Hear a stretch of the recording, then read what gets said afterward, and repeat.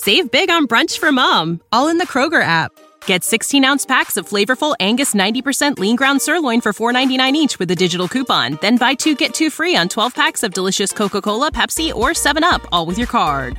Shop these deals at your local Kroger, less than 5 miles away. Or tap the screen now to download the Kroger app to save big today. Kroger, fresh for everyone. Prices and product availability subject to change. Restrictions apply. See site for details. Hello and welcome to What a Night, part of the 90 Min Podcast Network, where we talk about everything Tottenham Hotspur and my good friend Jude Summerfield. It is a great day to talk about everything Tottenham Hotspur because we've just smashed up the Arsenal. We have! Yay!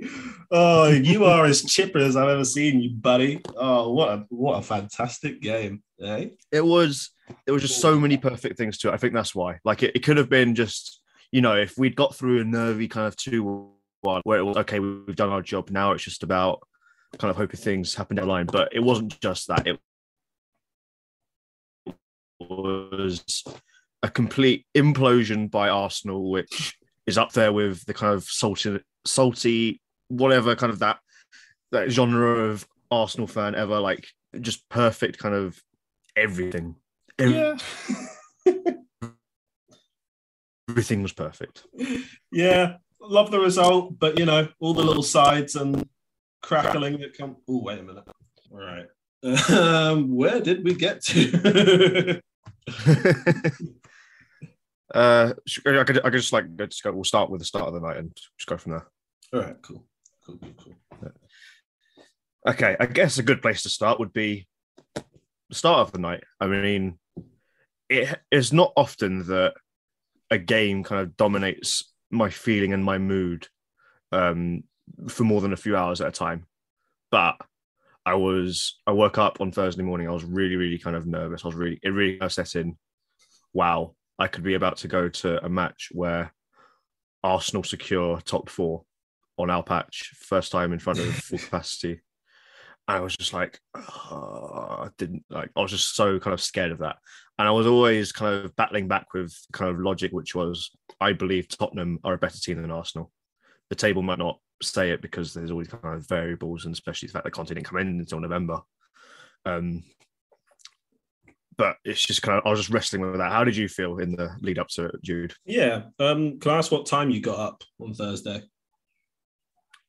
I got up around 8 and I wasn't scheduled to work in the morning.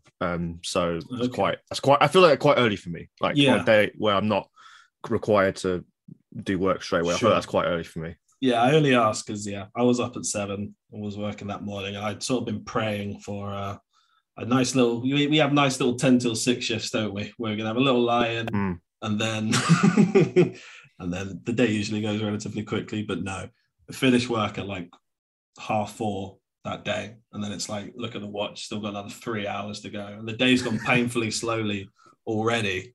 And there's all this anxiety and all this playing into your psyche. I had to go for a fucking walk like an hour before, just because like it was all getting too much. It's because you wait, you know, an hour before kickoff is team news, so you're like, okay, great, that's a milestone. But then you got another hour after that to wait. Anyway, yeah, I made it like very tactical. So I was like, I'll get to the beach for like 6:45, and then when the news comes. And then even when I got home, there was still 20 minutes till kickoff, and it was like the longest 20 minutes of my life. Were you part of the crowd that walked down the high street? No, I was not. I was aware that was going to happen, so I got Tottenham Hotspur Stadium. Yeah, pretty much as early as the media are allowed in, because I knew that was going to happen. Yeah, but even then, I thought, you know, it's a Thursday afternoon when I was getting there. It was really, really busy. The pictures from it just looked incredible, didn't they? It was. It's part of me that regrets not being able to go. Yeah, not being able to do that walk with all the fans and stuff. But, you know, everyone knew the importance of that. I think we generally do have showed up as fans for the big occasions at Tottenham Hotspur Stadium. I think the Ajax game. Massive testament to that, and we'll come on to talking a little bit about that later. But as we were waiting anxiously for the match to begin June, we were dealt some bit more bad news. Firstly, that Mikel Arteta and his weird attempt at mind games saying that Saka might not be available were, of course, lies. Saka started. But from steaming out of nowhere, there was someone who was in the North Stand, the Paxton Lane end, and they were like getting pictures of all the players arriving, and he said Christian Romero was not one of the players that had arrived for the team. And they kind of, these rumors started swirling. Oh, where's Romero? Is he going to be fit? Lo and behold, the team gets announced. There's no Romero. Davinson Sanchez comes in, and I was really kind of worried about that. Our beautiful RG head case, wasn't fit for it, and he's been so good these last few weeks, months really. And you weigh up him and Davinson Sanchez, like. Before the game, I was convinced that would have quite a large effect on how they play, just because Romero is, I know we probably feed into his reputation as a cruncher, but he's so good with the ball at his feet as well, the way he charges forward and frees up space for other people. And Davinson's never really been about that, you know. he can struggle with his passing sometimes, and he's sort of a hero or a penalty merchant, isn't he, whenever he plays? So, that was some really dodgy team news that did, as you said, sort of came out of nowhere. And now he's not around for the rest of the season either, which is tough for these last two games. But we can come on to that. And this isn't the last that we're going to talk about Davinson Sanchez either. We'll get to him as well. But so I went to set up in my seat about half hour before kickoff. I don't usually go out that early, but I wanted to kind of get a feel of the atmosphere, because it did feel like one of those games where you're going to be able to feel that everything that was in the stands, it was going to have a tangible impact on the game. And our good friend of this pod, Ben Haynes, a quick turnaround after he was in Arizona this week, pitch side with Oliver Skipp. And Oliver Skipp said that he was actually one of the people who was down the high road when all the kind of chaos was happening. So that was really nice to see. But then the thing, I love Ben. I love when he does the interviews pre-match and stuff. I've never seen the crowd react to him the way that they did last night, when he always says, get behind the team, the North Stand, the East Stand, the West Stand, and the Park Lane South Stand. Get behind the team, come on you Spurs. And as he said that, for the first time I've ever seen, Ben might tell me otherwise, that has happened a few more times, there was a huge roar. There was a huge roar. And this is still like 15, 20 minutes from kickoff. And I'm just like, whoa, okay. There's something special. You could see like all like the cards Tifo, or whatever for the Tifo. They were laid out. So that was going to come. And then the whole 10 minutes before the kickoff, it was come on you Spurs, or when the Spurs go marching in, hello, we are the Tottenham boys, all of that.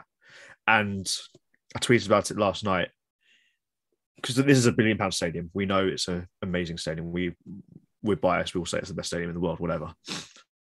But one of the underrated things is how much kind of Levy pushed for the acoustics to be top notch, for everything that's redesigned so that when the place is buzzing, it's really kind of buzzing. And I felt a little, not like dizzy, but kind of disoriented with how loud the noise was as the teams emerged, because it was like ringing in your ears. It felt properly like you're in a den. Like there was just banging everywhere. Everyone's shouting, screaming at the top of their lungs. And I think it's different to when I was at the Ajax game, which I think is the other game where the atmosphere has been on another level. But because I was actually with the fans that day, so you kind of lose a bit of what's going on because you're contributing yourself. It's different when you don't have the ability to do that. Did it sound as kind of loud and raucous on the TV? Oh, actually, should ask, where did you watch it, actually? Well, I watched it at home, and thankfully, none of my family are particularly big on football, so there was no ribbing, and I could just have my laptop on my knees and just watch it while they were watching, I don't know, probably Selling Sunset or something like that. I'm not sure. But just at home, it sounded absolutely ridiculous, mate. I mean, from the games that I've covered of Spurs at that stadium, I haven't experienced a proper raucous pre-match build-up like the one that I saw. The few times that I've seen the stadium go into like properly ridiculous free-flowing chanting is when they've been like 4 or 5-0 up. So when they were chanting in that Everton game that you're just a shit Steven Gerrard to Frank Lampard, that was really clear because so when things are going in our favour, like just not from the off, kind of. I get what you mean. Yeah. So that's when it's been at its loudest. But it just looked special. I to be honest, seeing the amount of stuff that Tottenham's Twitter was putting out in the build up to the game just made me like dread it more. But I think that sense of like unity from the fans just sent me into a proper gammon phase of like, let's get into them, come on you guys. Like, we're gonna absolutely smash it. It just looked, I'm very jealous that you were there. But it just looked incredible, mate. Like, I just hope that's the start of something pretty big for the stadium, because it must have been the first time it's properly felt like home, because it needed like a proper christening moment, didn't it? I don't think we really had that. We've had like good wins against decent teams there, but when we beat Arsenal, there were no fans there obviously before, and like when I think the City one on the first day was quite good, but there was obviously a lot of noise from other areas that were feeding into that as well. But yeah, hopefully that's. I mean, it's tough to make it a regular thing, isn't it? Because there's so much emotion and so many different storylines feeding into that game. It's quite rare. So it was just a massive game. So the Spurs fans responded in kind, and they were brilliant all game. I'm sure being there in the press box, you would have experienced that. But yeah, they were amazing.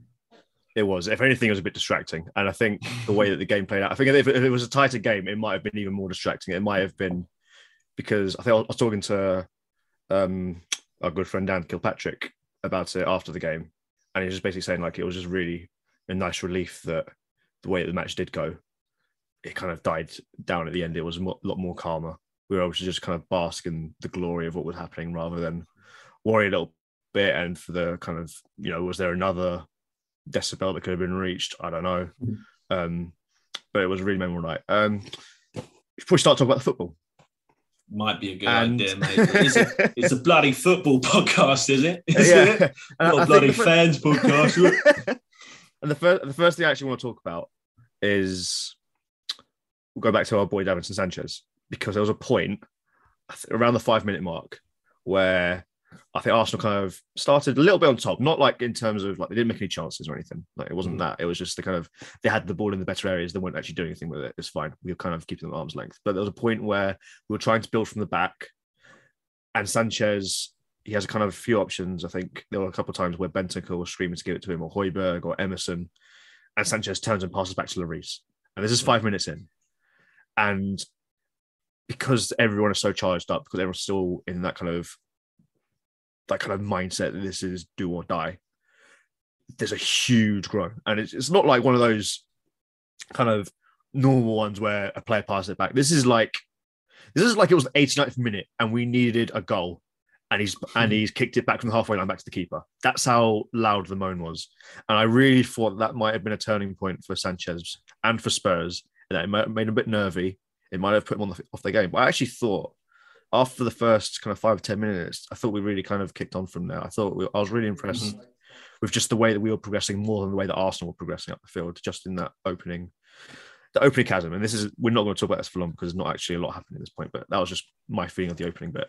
Yeah. I'd say Sanchez had another little moment where he booted it into the crowd, which I was a little, I think that might have been after that back pass, where I started thinking, okay, Sanchez and Emerson on the right against Martinelli, because like as you say, like Arsenal didn't create clear-cut opportunities in that opening 20 minutes. They got the ball into decent areas, but a lot of the times they did that. It was Martinelli who was sort of driving at Emerson and sort of looked like he got clear at some point and couldn't find the cutback or whatever. So that was quite like a challenging opening 20 minutes for Sanchez in particular. But I think he handled it pretty well, and like they didn't create any clear-cut opportunities going down that side. He won most of his duels. Like Martinelli eventually sort of he just tuckered himself out basically, didn't he? He got a bit tired and had to come off. Which is it must be a bit weird being in Davinson Sanchez and Emerson Royal pocket. It must be a weird place find yourself, try and like claw your way out of. Yeah. I was saying in our Slack chat to the other person that was on shift with us, Tom, and I just said he was covering another game. I just said to him, Martinelli's come off. He's locked in Emerson jail. That's a really weird sentence to type out for me, really. So strange. Emerson's been so good these last things. He's picked a great time to actually do some performances because he's putting the comp makers to work now. They've got too much to handle. Yeah, but after that opening tense 20 minutes or so, first beginning of the night, we get a penalty. Kulusevski with a really, really kind of teasing cross, and I couldn't actually see what happened first time from my seat. I thought that the claims were. I saw kind of Son going in for it, but my focus was on Sessegnon behind. And I thought the claim for the pen was that Sessegnon had headed it back and that it had come off Cedric or Gabriel's hand or something. Yeah, I didn't actually realize to watch the replay what it was. And I couldn't actually see that many protests from where I was. But then I watched the replay on the screen and I am thinking it's a foul. I am simultaneously thinking it's not. You don't always see them given, but I'm also thinking it's a foul. But I knew instantly Arsenal fans are going to find a way to bring this up, to kind of twist it against them. There's the referees hate them, that the PGMOL are purposely out to get them, that Mike Riley has it in for them, and all this kind of other nonsense. But did you think it was a pen? I just really hope the authorities take a look at those complaints and take it really seriously, because this seems to happen season upon season.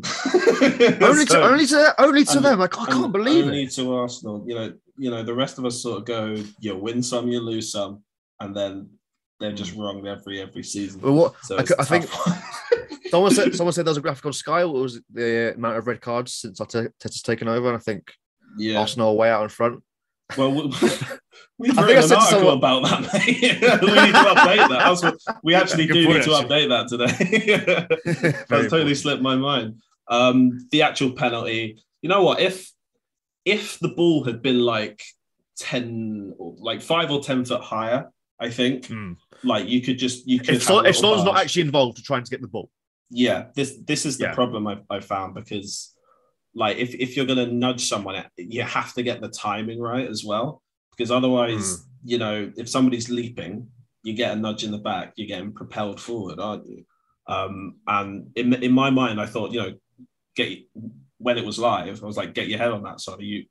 It's missed two defenders in the middle, and I'm thinking, it actually harmed the chance of us scoring a goal. That's exactly really what happened. That's why the penalty was awarded. Yeah, I thought he's the favourite to get that ball, which is why. On the replay, you look at it and you think, well, he's about to nod it in and he's got a nudge from the back. I don't see what the complaint can be. You have to take emotion. You mean the full length replay? Yeah, the full length replay, and not the 0.5 second clip that Arsenal fans are using, where Son is literally just falling to prove that it wasn't a foul. It's just you've clipped out the foul, you idiot. But whatever. Harry Kane steps up. Yeah. Proper field day today, Harry Kane steps up, scores the pen. Yeah, scores the pen. Harry Kane scores pens. That's what he does. Don't need to really kind of look too much into it. Apart from maybe Antonio Conte's muted celebration, which I thought was really cool. Just kind of this guy goes crazy about every single goal. We could be 5-1 down, and he'll start running over to his coaches. And he just kind of didn't do that. Just kind of arms folded, little fist pump, back to work. Kind of different for him. But this is really kind of began Arsenal cycle of implosion, because Cedric definitely thought that he was doing a smart thing by knocking Son out of his stride, fouling him, but because he's going for the ball, it's not smart. It's dumb. It's really, really dumb. And then soon after, Son just is the protagonist again. He at this point with a couple of scraps with Rob Holding. There was one at the start. This is the thing that Arsenal fans leave out. They focus on the scrap where Son's kind of barging his way out, his elbows are not massively swinging, but he's just kind of trying to get out of his grasp. But they do neglect to mention that there is also one where Holding is properly kind of kneed him and has ball boy style in the back, and Son had to kind of get treatment for that as well. But then it could have gone either way with one of those getting sent off. I think after that incident, Son tried to go after Holding, and I think someone had to put Holding back. And I think that kind of helped him from getting sent off.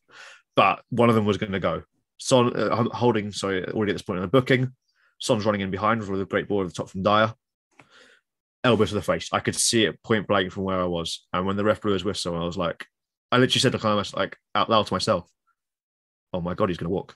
And I was just thinking, oh my God, they're going to be 1-0 down and they're going to have 10 men. We've sort of been in this position as well. And it didn't end well, from what I remember. Yes, I did. That's one of my tweets buried beneath all the kind of fun stuff last night. I was worried about a 15-16 kind of collapse, but yeah, it was obviously a bit of a game plan for Rob Holding to try and go in tight on Son. And I think they had, in that 20 minutes, they had El Nene sort of around Kane, and he was sort of doing a good job at intercepting passes and that. But so those were the two sort of like central battles that were going on. But Holding, like, it's I just find it bizarre. I find it a bizarre approach to defending, to be honest. He's rattled Son quite early on, and Son's, Son's a dark arts guy as well. Like, let's not get it twisted. Like, he's had red cards. Underrated. Yeah. He's learned from our boy Eric Lamela, hasn't he? So many years together, they've been swapping tricks of the trade. So they're both getting aggro with each other, and I think, fair play. There's been a little bit of argy-bargy, but nothing that, until Holding got booked for like repeat offending, been untoward. But I think by the time Holding had been sent off, he had committed 4 fouls in 36 minutes, and I think I can't remember. All of them probably worthy of booking, right? Yeah. Well, this is the thing. I was thinking, just because it was early, like referees just tend to give a bit more leeway, don't they, before they say? Yeah. So I think one of them must have been for totting up, which, you commit 3 fouls, you're gonna get booked, and then it's just so brainless, that the forearm to the face. I'm genuinely trying to wrap my head around it. I do think Son is looking for a reasonable amount of contact from Holding, because he's got him targeted. He's got Holding on a yellow card. So he's rolling him every time that he's yellow. Like, Holding's get touched tight, and Son's like, cool, I'm going to beat you every time, no matter what the outcome is. I'm winning this duel. Sure. So there's been shirt tagging and all that. And then, but I don't know if he's just if he initially goes for a shoulder, and maybe his aggro's got the better of him, and he's just extended his arm into.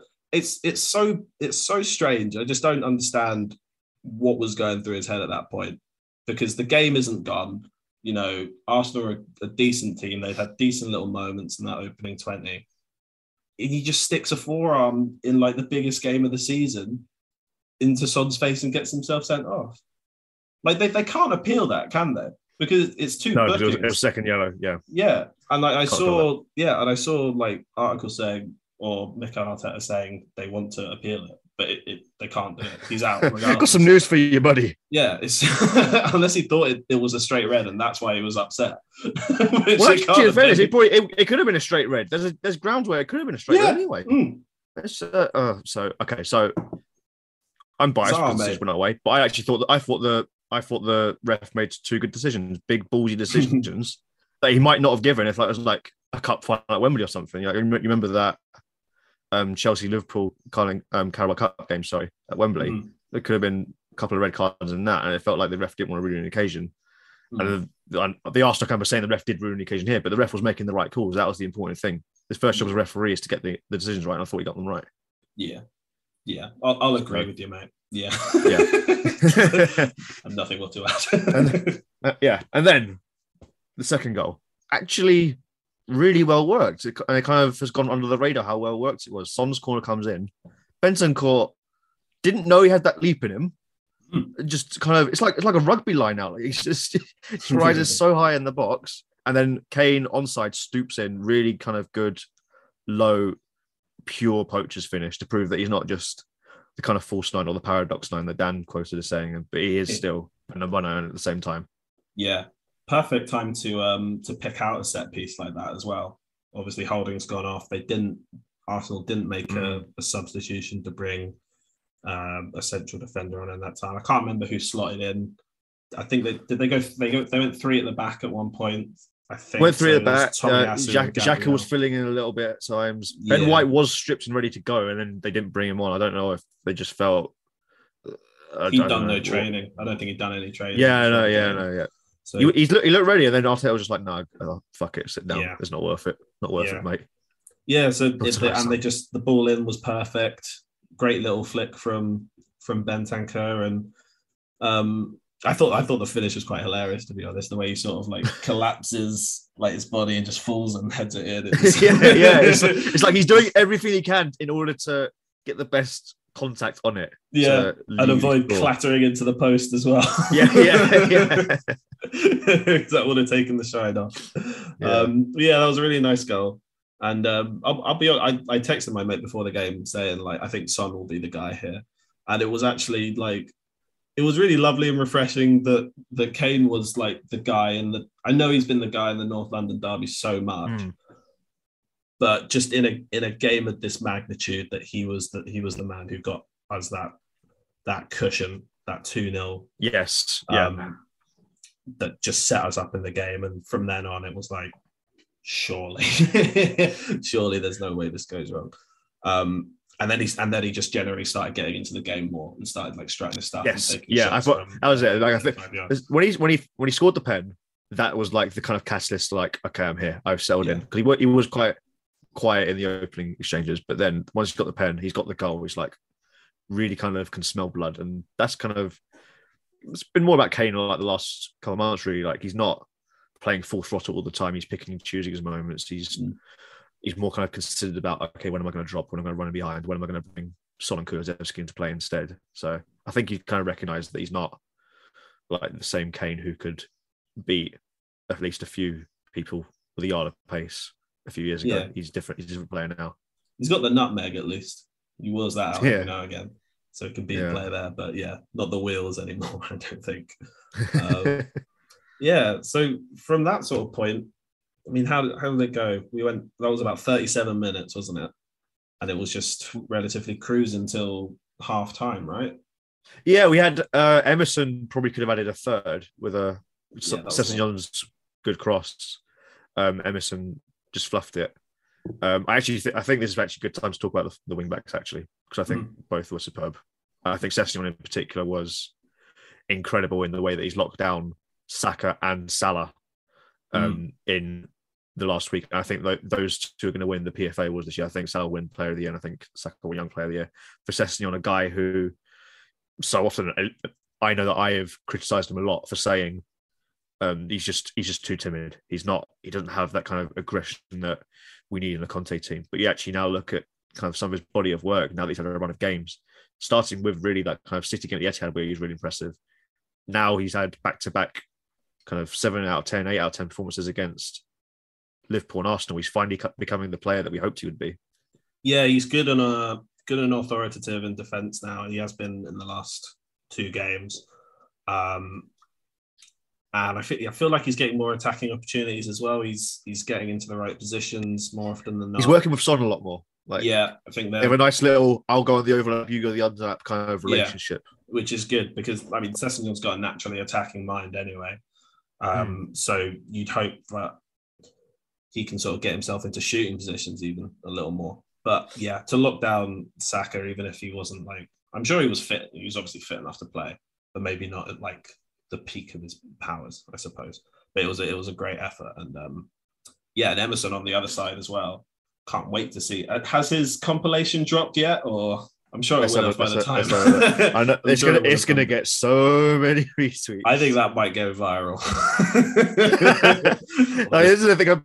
I think some people at work have been asking us about it, but Emerson's like, why? What's this about his comps? Are they like a thing? It's like, yeah, amazing. That's the thing about it. And obviously, Emerson was the guy who held up the white smoke flare thing, for that iconic picture.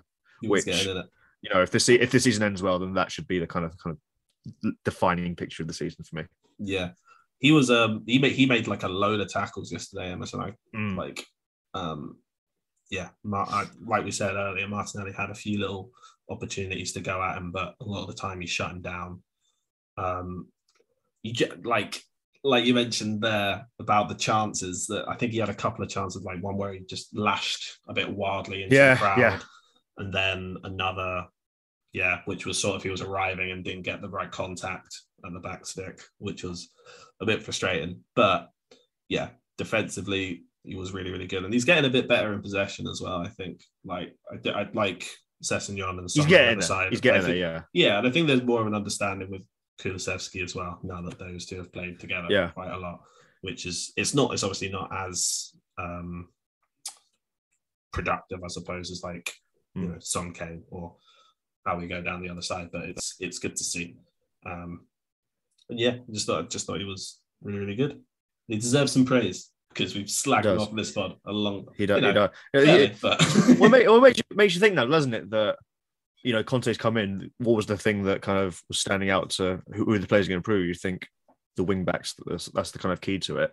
And you'd probably say that 3 of the 4 have all massively improved. And the only one who hasn't was really Reguilon, who I actually thought started really well and looked like someone who was going to be a key player under Conte, but he's kind of been in and out of the team with injuries and stuff. I still think there's maybe a player there. Maybe it might not be for us. Like, I think if we get a good bid, then maybe that's one you sell. You look to reinvest with a better player, and then you have Sessegnon competing with it. But we are really starting to see the fruits of a real Conte team. I think that's really obvious now, and I know a lot of the stuff has been about kind of what we can do with this team, all about the rebuild and stuff. And I'm trying to not get ahead of myself. The season isn't done yet. We're still in 5th. We've obviously have a great chance to get to 4th now. And, I think I'd say it's about 50% odds of us getting 4th at this point, because it massively depends on Newcastle. But you can definitely see this is a Conte team now, in terms of the structure, in terms of the energy, in terms of the quality, in terms of the way last night, particularly the way that everyone's united. Because I think the thing that stood out to me a couple months ago now, I think it was either before West Ham or Newcastle, I can't remember which one came first, where Ben was talking with someone pitch side. I think it was Paul Allen. And if it's not Paul Allen, I'm sorry, because I'm throwing him under a bus a bit here, where he kind of said, you can really feel like Conte's building something here, like it's different, that the energy's different. And I was a bit like, it's a bit premature for that. Like at this point, we were still kind of chasing. I know we're still chasing now, but we were chasing even more back then. But it was like, it's a bit premature. Like I can see the team getting better, but I want to see more of it. I want to see the real kind of harmony across all levels. And I wasn't really seeing that at the time. Like Conte was still kind of in and out on like his future, whatever. Now I definitely kind of see something different. I see something here where if Conte is to stay and we were to get top 4, and we have Champions League football, and we have the pull to bring in the targets that we really want to bring in, then this is really, really good. This is a really good time to be a Spurs fan. Yeah, I mean, I think there are still those games that, I mean, Burnley on Sunday, for example, still gives me the jips, just because it's like that scares me so much. Well, yeah, exactly, because it's like low block, Wout Weghorst up front. They're just going to sit in and look for a set piece or anything. Like, we haven't got Romero, so it's up to us to go and break them down. We can't just rely on moments of individual stupidity like we did yesterday to win us the game. We're going to have to be really, really creative. And we haven't always, you look at the Spurs Brighton game, you look at the Brentford game as well. Like, those are 2 tricky games that they just couldn't create anything. And I don't think they had any shots on target in those games. So things, there's still like more work to do for sure. And they've got to be more creative in games against teams like Burnley. But in that Liverpool game, we saw players putting their body on the line, like Ben Davis. He had a great game again yesterday, but he was making blocks for days. It was ridiculous. Another last-ditch block as well, similar to the Salah one. And it was nice because it was like, obviously you'd rather not concede chances like that, but it was like they were getting quite close to being able to just nick one back. And it was like just edging forward a little bit. And just at the last second, the door was being shut in their face, which I found quite funny. To be honest, it was like dangling carrot, Nah, we are closed today, sir. Unfortunately. But yeah, it's good times. I think there is a generally more positive vibe around the team now, just because it's obviously so much harder to get behind them if you have no clear idea what it is they're trying to achieve, which is what we had at the start of the season with Nuno, and we were like, I don't know how they're. We're just kind of treading water, weren't we? Yeah, exactly. We don't know really how to score goals, and then when we're losing by 3 goals, so we're not defensively solid. Like there seems to be no improvement from the hangover of Mourinho the previous season. But yeah, I mean, we're obviously going to be on a high after we do Arsenal 3-0. But it does feel a lot more positive now. And I mean, I'm not sure how much I buy into this talk of momentum and all that. You know, I think the two teams left for fourth just have games to play really, and if Arsenal nick a result in Newcastle, then you know it's still in their hands, unfortunately. But like, sort of almost regardless of, I know Champions League is very, very important, but if they finish 5th and miss out by a point or something, I know there will be questions over the hierarchy and, you know, manager and stuff like that, certain players. But the improvement has just been so massive since that last game for Nuno when they got done 3-0 by United. So it's just a much more harmonious environment, I'd say. And I think there is genuine belief that they can go on and, you know, if they do get fourth, go on, get the right players who can help us challenge on both fronts, maybe have a little clear out of the guys who aren't going to be able to contribute going forward, and just build from there. Like a few of our colleagues have said they want Arsenal to get fourth because they're less threatened by them if they get fourth to go on, as opposed to Spurs, who, you know, if they go and get like a killer wing back who like scores 6-7 a season, somebody with a little more creativity in midfield, then they could be a really, really dangerous team for anybody. So yeah, I think the future is looking much better than it was maybe post that first Burnley game. It seems like a lifetime ago now, doesn't it? It does. It does. Sucked the life out of me, that one. Good Lord. Anyway, let's wrap up with the match, the goals from the match, and I feel like I haven't actually looked back at it too many times. I didn't get a clean look at it the first time around, so you might have to help me out with this, Jude. So Sanchez plays a nice ball into the feet of Kane. Just like, this is about a minute after the second half kicked off. Yep. Sanchez plays in Kane. Kane is like wrestling with Gabriel, trying to keep the ball, trying to get a sight of goal. I didn't really know that the way that the crowd reacted, like it kind of went silent a bit, like they were just kind of waiting for something to happen. Like they weren't sure what was going on. They both go down. I don't know if the crowd's kind of like waiting for like the ref to blow whistle for a pen or anything, and they're like just kind of silent. And then someone just kind of strolls in, hits it through all the body of players and into the top corner. It's like, oh, it's a goal! Like, oh, great! Yeah. Another one. Yeah, it was quite odd. I think I remember there was sort of a brief appeal from the crowd for a penalty. It wasn't that loud though, because it just looked like Kane was holding off Gabriel and then slightly lost his balance a little bit. And from there, it was like ice hockey where the players just start fighting. It's like, just let them go at it. Yeah, it's fine. Just let them tire each other out. Yeah. So yeah, and then they both hit the deck, and then I thought either Gabriel or El Nene were like in position to clear the ball. So I was like, okay, all right, they'll get rid of that. We'll have to, go again. And then it just like squirmed into quite an awkward little position for Son, and he doesn't thwack it. I think he's almost a little bit wary of a big challenge coming in from either side, and worried about his legs. But he doesn't like really rip his foot through the ball. He just sort of almost delicately just lifts it into the corner, it was a really nice moment of just accuracy and precision, because I think he knew, stick it in the corner. Ramsdale, there's so many bodies in there. If he can just find that little bit of space to put it in, there's no chance of saving it. He's so close in. And yeah, it was just a really, really nice. It was a lovely ball from Davinson. It was nice that he was actually taking that chance to bring the ball forward and find passes into that. I'd be really concerned if I was like an Arsenal fan watching that just one pass, get the ball into the area. Kane's just holding off Gabriel. Yeah. You're like, there's got to be a little more to your core than that. You've got to work out your core, man, you know? So, yeah, but it was a great ball in, and that was like a proper, like, hold-up play from Kane. I know that we don't see that too often from him, but, like, it really just put that Arsenal defence into... You can still do it. Yeah, just puts it that Arsenal defence into a little bit of a disarray. And they just panic, and the ball eventually gets its way to Son, and he finishes with aplomb, I'd say. Awesome. 21 league goals now. 21 league goals.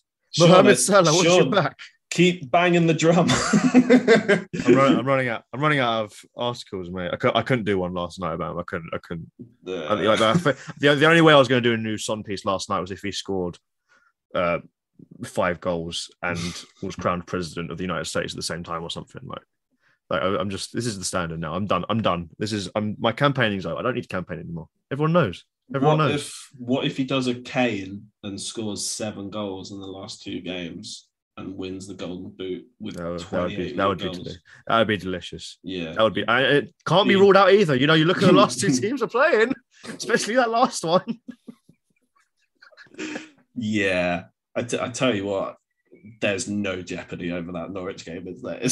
I know. Clip that up later, but seriously, yeah, like they are. No, if we can't do Norwich, then we deserve to be relegated with them. Yeah, I think anyone that's kind of lost points in Norwich this season, they go with them. Liquidized, instant liquidation. Yeah, quite frankly. Yeah. So I think just before we go to the post-match stuff and kind of what this all means, I think we need to go through everyone that we haven't talked about yet and give them a shout out, because I thought I gave the lowest rating I gave last night in my player ratings was a 6 to Hugo Lloris, who made some really good saves and commanded his box again really well, and is getting better at kicking. Yeah, he made a few decent saves, didn't he? I think he got 4 or 5 or 10 in total. There was one little sort of cross to the back stick where he juggled it a little bit and managed to click into it eventually. But yeah, that was good. Whenever those little clip balls were coming in, he was being proactive and coming to claim the ball. Raced off his line once or twice as well, dived at the feet of some attackers, I think, and nicked it off there. So yeah, I think going by our player ratings, the 6 is usually just like, you know, decent enough, not exceptional, didn't pull out anything amazing, which is probably about right. Like, kept his clean sheet, decent distribution, made the saves he would have been expected to make. So yeah, decent from him for sure. We should probably lay it on thick for Eric Dyer as well, shouldn't we? Because he's been Eric Dyer and Benji Davis. Yeah, solid boys again. 2 solid boys. I have to. I'm getting very convinced by this Dyer sort of quarterback role now. Like, I think he's grown, so he's a proper Conte defender now, which is like dreamy to see. He just gets on the ball so much. I think the balls he played over the top they weren't as good as they have been maybe in the last few weeks, but one of them led to the red card, didn't it? For holding. And he seems to have eliminated those brain farts that he has in defence. So he just goes and knocks it out and is decent with the ball at his feet. So very encouraging that he's been excellent. Ben Davies could have had. He looked like he could have started with a horrid night. You know, he got kind of barged by Saka. I didn't think that was a foul. I thought that was a clean shoulder to shoulder, and Davies just came off worse. Yeah, which funny enough led to Antonio Conte getting booked as well.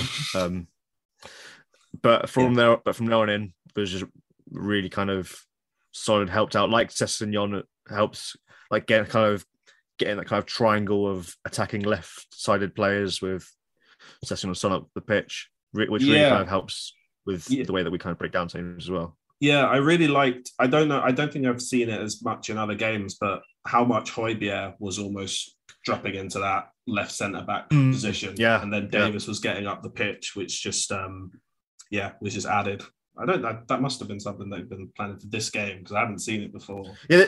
That's what I mean. It just feels like there's new layers and improvements to this team all the time. Like we feel like we are going somewhere. And you did mention Berg. I thought he was outstanding, just kind of sweeping up. I thought it felt like he was first to every loose. It felt like he was really, you needed kind of his style of player in a derby. You needed someone who's going to not shy away from those kind of 50-50 duels, who's going to really kind of bring that kind of energy. And there's a lot of Højbjerg detractors who kind of say like, oh, like, it's just kind of not really there with him. But I thought this is the perfect game for him. I thought he actually complimented Benson Chilwell, who I think I saw it right, saying that he completed 100% of his dribbles last night. Our boy Rodrigo.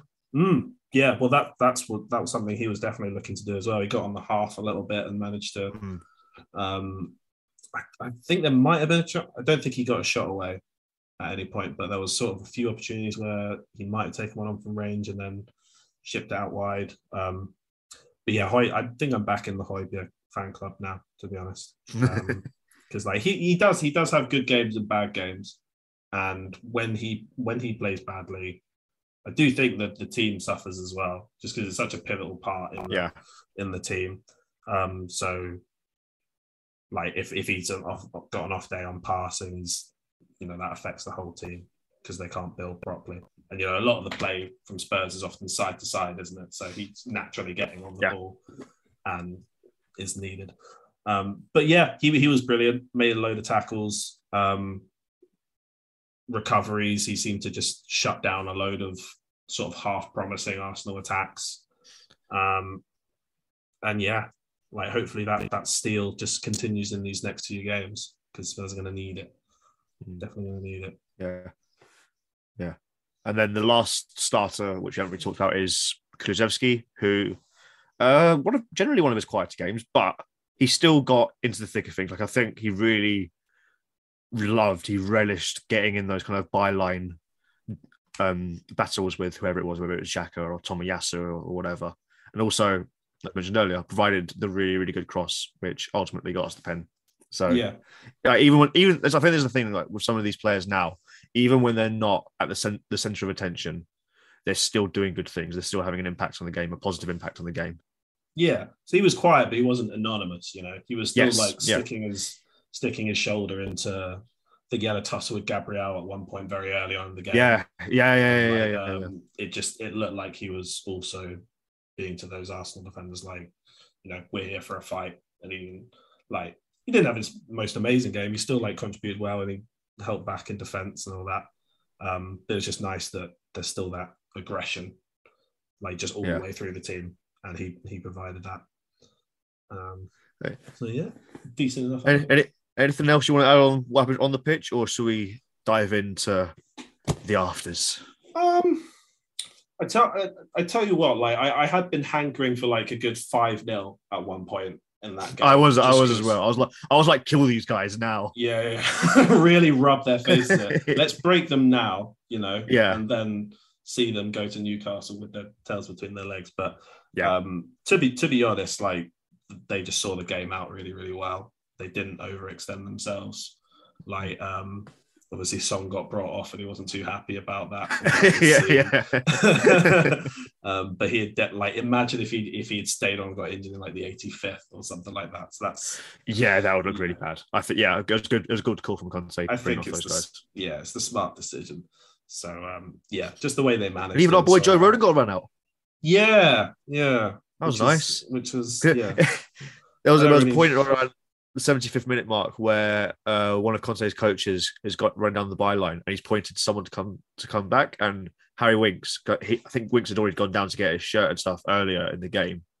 He was pointing to me. He was like, "Do you mean me?" And he was like, "No, you." And then Rodon's kind of looking, he's like, "Me?" He went like that. He runs back down and he comes on. I can't remember anything he actually did or anything. Didn't really matter. Not that it matters anyway. But this is a player that Conte has admitted in the past he probably should have played more. I don't think we're going to see a huge amount of him going forward, which is a shame because I think there is a player there, but I hope that wherever he goes, whether it's here or if it's elsewhere, that he does well because he's provided us with a lot of good content with Gareth Bale in the last year. Yes, he has. Largely last year, obviously, when Bale was here, but you can't just buy good content like that. No, you have to have the right mix of Welsh international footballers. And I suppose you can buy it then. Get Bale on the blower. Yeah, be nice if like he could go to promoted Premier League, team, maybe like a Fulham or a Bournemouth, and whoever wins the playoffs, just so he can. Because I think he never really had a proper run for Spurs at any point. Like you could always just plug in the gaps, really. Yeah. Or like, I don't think he's any kind of like standout attributes. I know he's quite tall, but I don't think he's like a massive area threat. But he just kind of excels at a lot of things. Like he's not like a liability in terms of pace. He doesn't make stupid decisions. He's just good at what he does. He's just a really kind of calm sort of with actually quite a lot of experience now. Like I know he hasn't played a lot for us, but he still has. So the pressure of playing with a big club, but played in some really, really big games with Wales, and I think that's a really important thing as well. Yeah, just needs to go and play regularly, doesn't he? Like get a proper season, top flight, and then we'll see okay. Enough about Joe Rodon. It's time for the afters, Jude. The afters, my favourite parts of the evening. Oh, it's beautiful. So, Arteta goes on and speaks to Sky first, and gets asked about the holding red card and the kind of refereeing performance in general. Pulls the kind of proper Jose Mourinho, I prefer not to speak kind of line, says, if I say what I think, I'll be suspended for 6 months and I would rather be on the touchline for Newcastle game, whatever. And, I actually think that he's doing this as a bit because he's trying to defend his players, because he wasn't actually complaining that much on the touchline when those decisions happened. And he's acting like lightning. We can laugh at him for doing this. But it was like this was the big thing of his post-match interview. We came in to speak to the written media as well. It was the same thing. Got asked about it. He said, "I'm not talking about it. Like, didn't want to get into it. Just refused to." Then Conte comes in. He gets told about Arteta's remarks, and he really goes off on one. He's digging him out. He's like. We could let me. You know what? I'm gonna be a professional, Jude. I'm gonna pull up exactly what he said. You don't want to be misquoted. I want to make sure this is right. So, give me a second. Okay, what Conte said was, "I think that Mikel Arteta is a really good coach. He's doing a really good job. He has just started to do this job. I think that I listen to him complain a lot. I think that he has to be focused more to his team and not to complain. He has just started his work, and I think that he has to be calm and try to continue to work because he's very good. But to listen to a coach complain a lot of the time is not good. But it's okay. The red card, the colour of the card to me in terms of holding was clear. Don't forget, against Liverpool, I said nothing about what happened with Fabinho not getting sent off. If we were to complain, we have the possibility every game to say about the referee, the decisions about postponed games, alluding to the January thing, which we'll come into in a sec. I think this is advice. If you want to ask my advice, it's good advice, but I don't care." And then Conte was, and then again, he was asked specifically about when you say about if there's other complaints, do you mean like the fixture schedule, or do you mean post-game again January? And Conte at this point is laughing.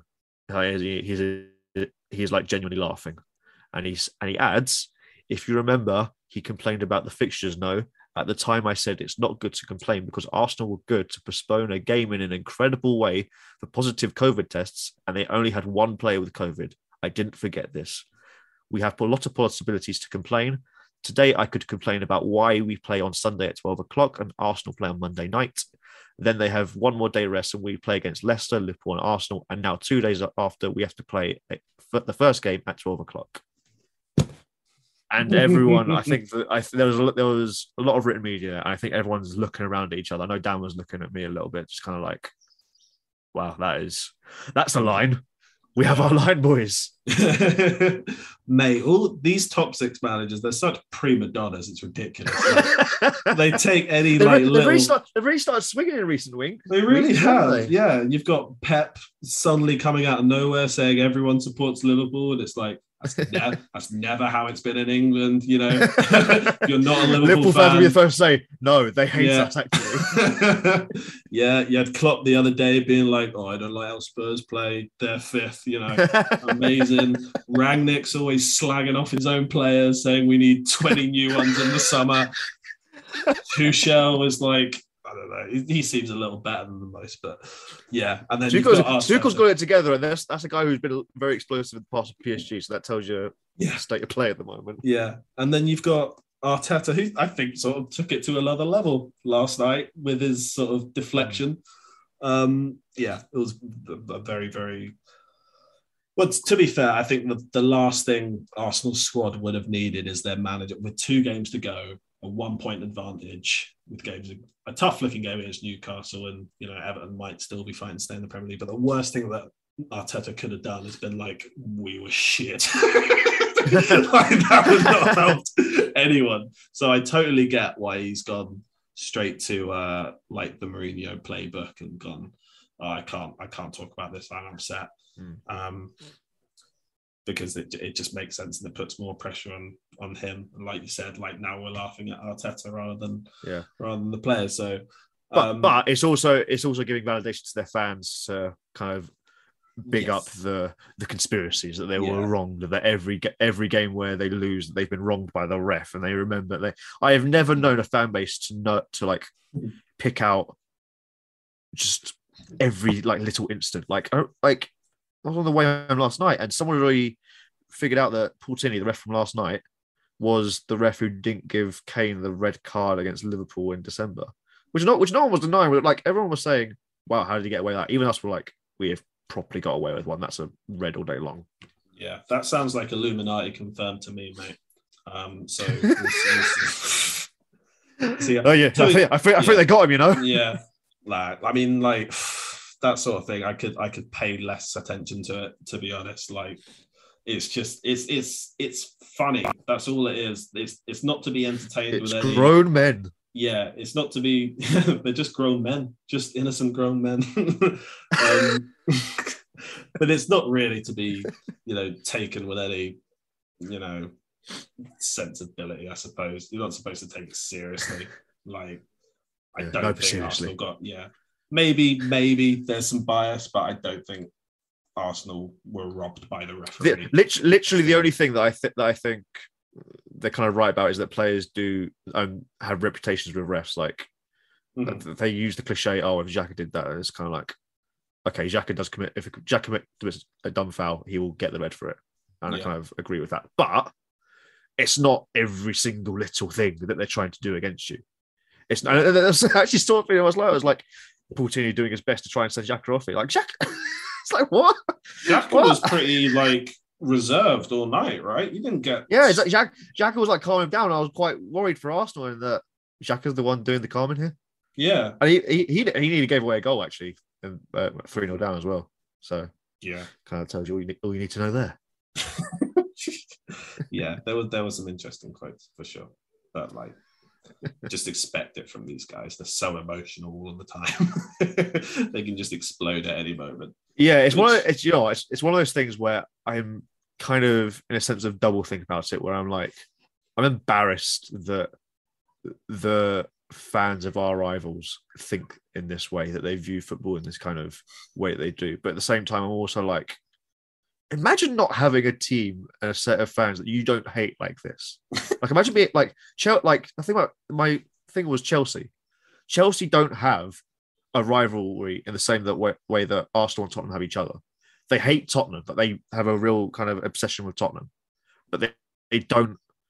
But Tottenham don't see it the same way. Tottenham see it as a kind of human hatred rather than we have like divine right kind of hatred. You know what I mean? Mm-hmm. I guess like West Ham haters as well. Their main thing is Millwall, but they're never in the same league, so that's really different for them as well. And just all these other clubs, like I've been covering Brentford this season, don't really have a rivalry like that. I guess it's Fulham and QPR, but it's not blood and thunder the way that it is with Tottenham and Arsenal. And I think that is why obviously we're really biased. We're all going to say, I think this is the best rivalry derby in the UK.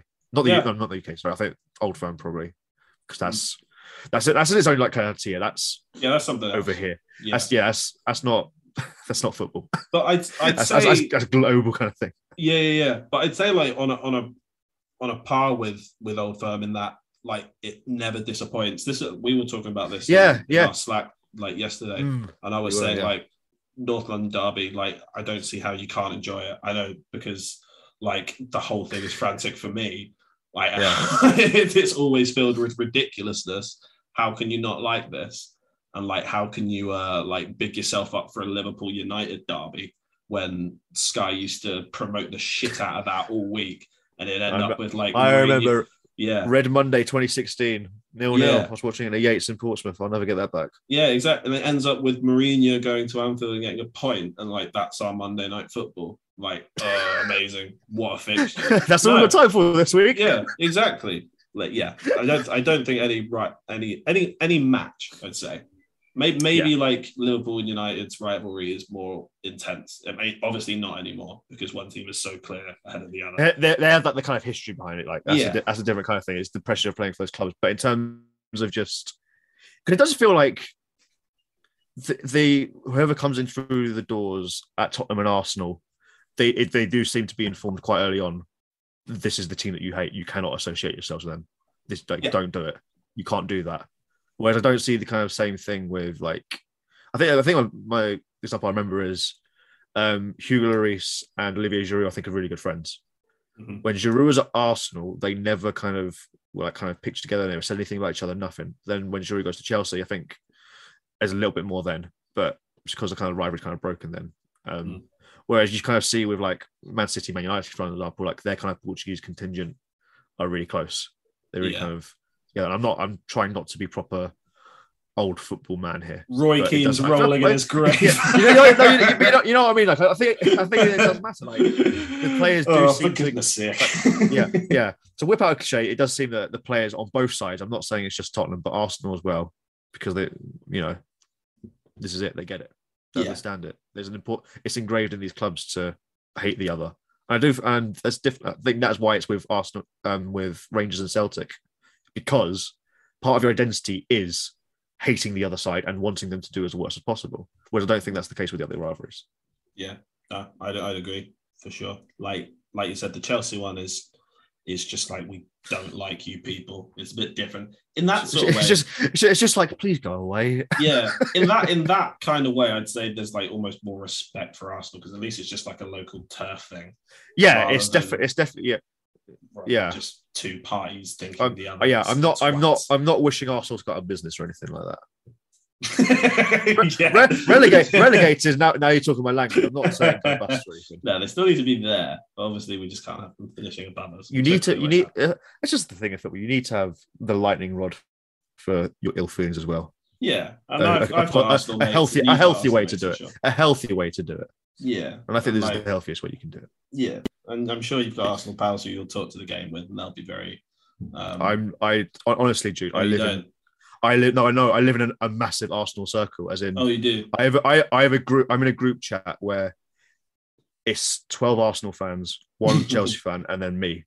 And the amount, like, honestly, I'm ashamed to say the amount of times I've kind of been roped into watching games at Arsenal pubs. Like, a famous Arsenal pub, the 12 Pins in Finsbury Park. I've been there too many times. Too many times. The chat is named after the 12 Pins. So I'm just living in this circle all the time, and whenever Derby week comes up, I'm just like, I cannot afford us to lose this game. And there's just so much, and like just reading through like the chat, like all the kind of fume. Like I know there's one guy said that he left at half time because he was like, it's just the most pointless match ever. What's the point of going home? So on days like this, it's perfect. So I guess the thing is, we just gotta hope that we can do our bit towards down the stretch, and hope that Thursday night wasn't just not for nothing, because I think this is still an important thing, but that it achieves to our big goal, which is to get into the top four, which requires us to beat Burnley on Sunday, or get a draw and hope for a miracle. Yeah. It's we just need to better Arsenal's results, really, don't we? Yeah. So we could get two draws, and they could lose one and draw one, and that'd be okay. Yeah. Hopefully, it's not like that, because that will be hell.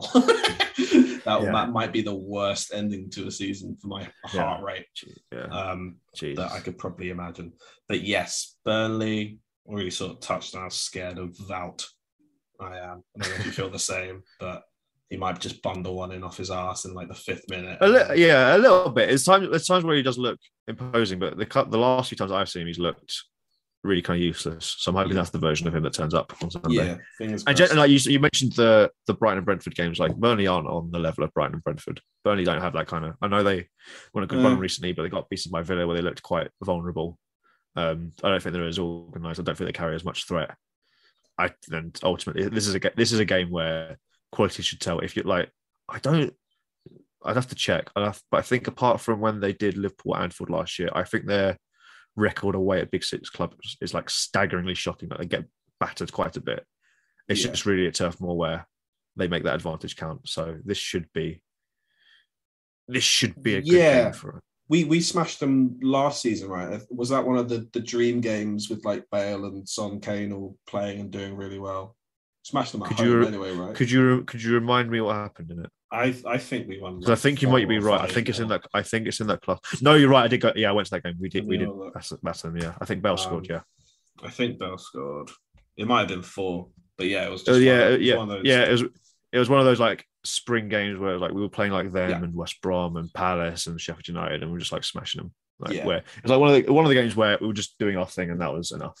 So yeah, we were just hopefully it's just as simple as that this weekend. But yeah, we'll see. I mean, Burnley, their manager's just won. You know their manager, of course, Mike Jackson. He's just won manager. The Mike Jackson. Yeah, the Mike Jackson. And, Thomas Frank robbed. Yeah. Keep pushing the narrative, man. It's right. He's up for manager of the season. I don't see Mike Jackson up for that. I see Mike Jackson getting relegated. No, but seriously. Yeah, we'll see. I mean, who have they been? They've been Wolves, who are sort of on holiday, Southampton, and Watford, and then they just lost to Villa. So I guess the thing for them is they still win those games where they haven't been winning before. So yeah, that's important for them. But it doesn't feel like if they'd gone on a massive kind of run, they've only that. Before they won those games, they'd only won about 3 this season, and one of which was against us. Yeah, that's fine. Can I ask who you'd rather see go down out of Burnley and Leeds? Because I'm quite firm in my belief in one. Well, yeah, I think in an ideal world, it's somehow Everton, but at the same time, we get top 4. But we're probably going to need them to do something. Yeah. I think Burnley are a good Premier League supervillain. I feel like thinking, yeah. But that, I guess it also requires someone that they replace Dyche with someone who is also like Dyche, and they don't go for some kind of progressive route. So, because if they go with someone who's actually kind of like young and up and coming, it's like, okay, get these guys out of here. We've got enough of those. Got enough of those teams. Don't need Burnley. I just can't see Burnley playing it out from the back, mate. I just don't think it's ever going to happen. You never know, man. You don't know what these teams are like. Could you imagine Brighton under Potter when Hudson was there? Yeah, that's true. That's true. Josh Brown becomes the new Pedri. I feel like it's Leeds. I think it's Leeds as well. Yeah, I'd rather them stay up and like Everton go down. But if you had to choose, I'm picking Leeds. Yeah, I think Leeds is funny. Dirty Leeds. Leeds. Because their grand fairy tale is over if they go down. They have to start Sack Bielsa for nothing. Yeah. Jesse Marsh came in, pointing at the fans. And the goal on his crest, I'm sure. Big tactics. We've got 2 red cards in 2 games in 30th minute. Well done. Well done. Yeah, that was if they actually get them down. They didn't do us any favours against Arsenal or Chelsea. Great. Yeah. No longer Leeds fans, unfortunately, because they didn't help us out. Okay. Luke. Anything else you want to chat about, mate? I feel like this is a big old one we've done today. It has, yeah. Our Zoom record's even run out. I thought we had the cheap Zoom. I know. I don't really know what's gone on here. I think it is still recording. Oh, God. Oops. No, you say that, but I was at half-time last night, and I thought the draft of my ratings had saved and it didn't, so I had to do them all again and start second half. That's why I partially missed the Son goal, because I was busy writing, and then there were people in front of me standing up as well. So that's horrendous, mate. But yeah, I think at least it was a quiet second half, though. Yeah, actually, made a good job. Yeah, nothing else to report. Yeah. I think that's everything, mate. I think we've rattled through a fair amount there. Some good toys content. Yeah, I hope that everyone's enjoyed this episode. I know that I did. I know that you did, Jude. It's been a tough effort, but we've got through it. It's been great. I don't know if we're going to be able to do one before the end of the season, actually. You can do one, mate. I've just got so much jazz in me at the moment after that result yesterday. Yeah, because we're off to Barcelona, aren't we? So Barcelona. Unless you want to do one on the Friday when we get back. we might not be here. Maybe. Yeah. Cora, Ben, Hunter, and Dan get the gang back together. They can do one. Do one. Yeah, hopefully they can do one, mate. Yeah. I'll make them do one. Yeah. All right. Thanks for listening, everyone. Please subscribe, and if you haven't left a rating review, please do. It really helps us a lot. And if we don't see you next week, we'll see you at the end of the season, where hopefully we've secured a return to the Champions League. Bye for now. When you need mealtime inspiration, it's worth shopping Kroger, where you'll find over 30,000 mouth-watering choices that excite your inner foodie. And no matter what tasty choice you make, you'll enjoy our everyday low prices, plus extra ways to save, like digital coupons worth over $600 each week. You can also save up to $1 off per gallon at the pump with fuel points. More savings and more inspiring flavors make shopping Kroger worth it every time. Kroger, fresh for everyone. Fuel restrictions apply. Save big on brunch for mom, all in the Kroger app. Get 16-ounce packs of flavorful Angus 90% lean ground sirloin for $4.99 each with a digital coupon. Then buy 2, get 2 free on 12 packs of delicious Coca-Cola, Pepsi, or 7-Up, all with your card. Shop these deals at your local Kroger, less than 5 miles away. Or tap the screen now to download the Kroger app to save big today. Kroger, fresh for everyone. Prices and product availability subject to change. Restrictions apply. See site for details.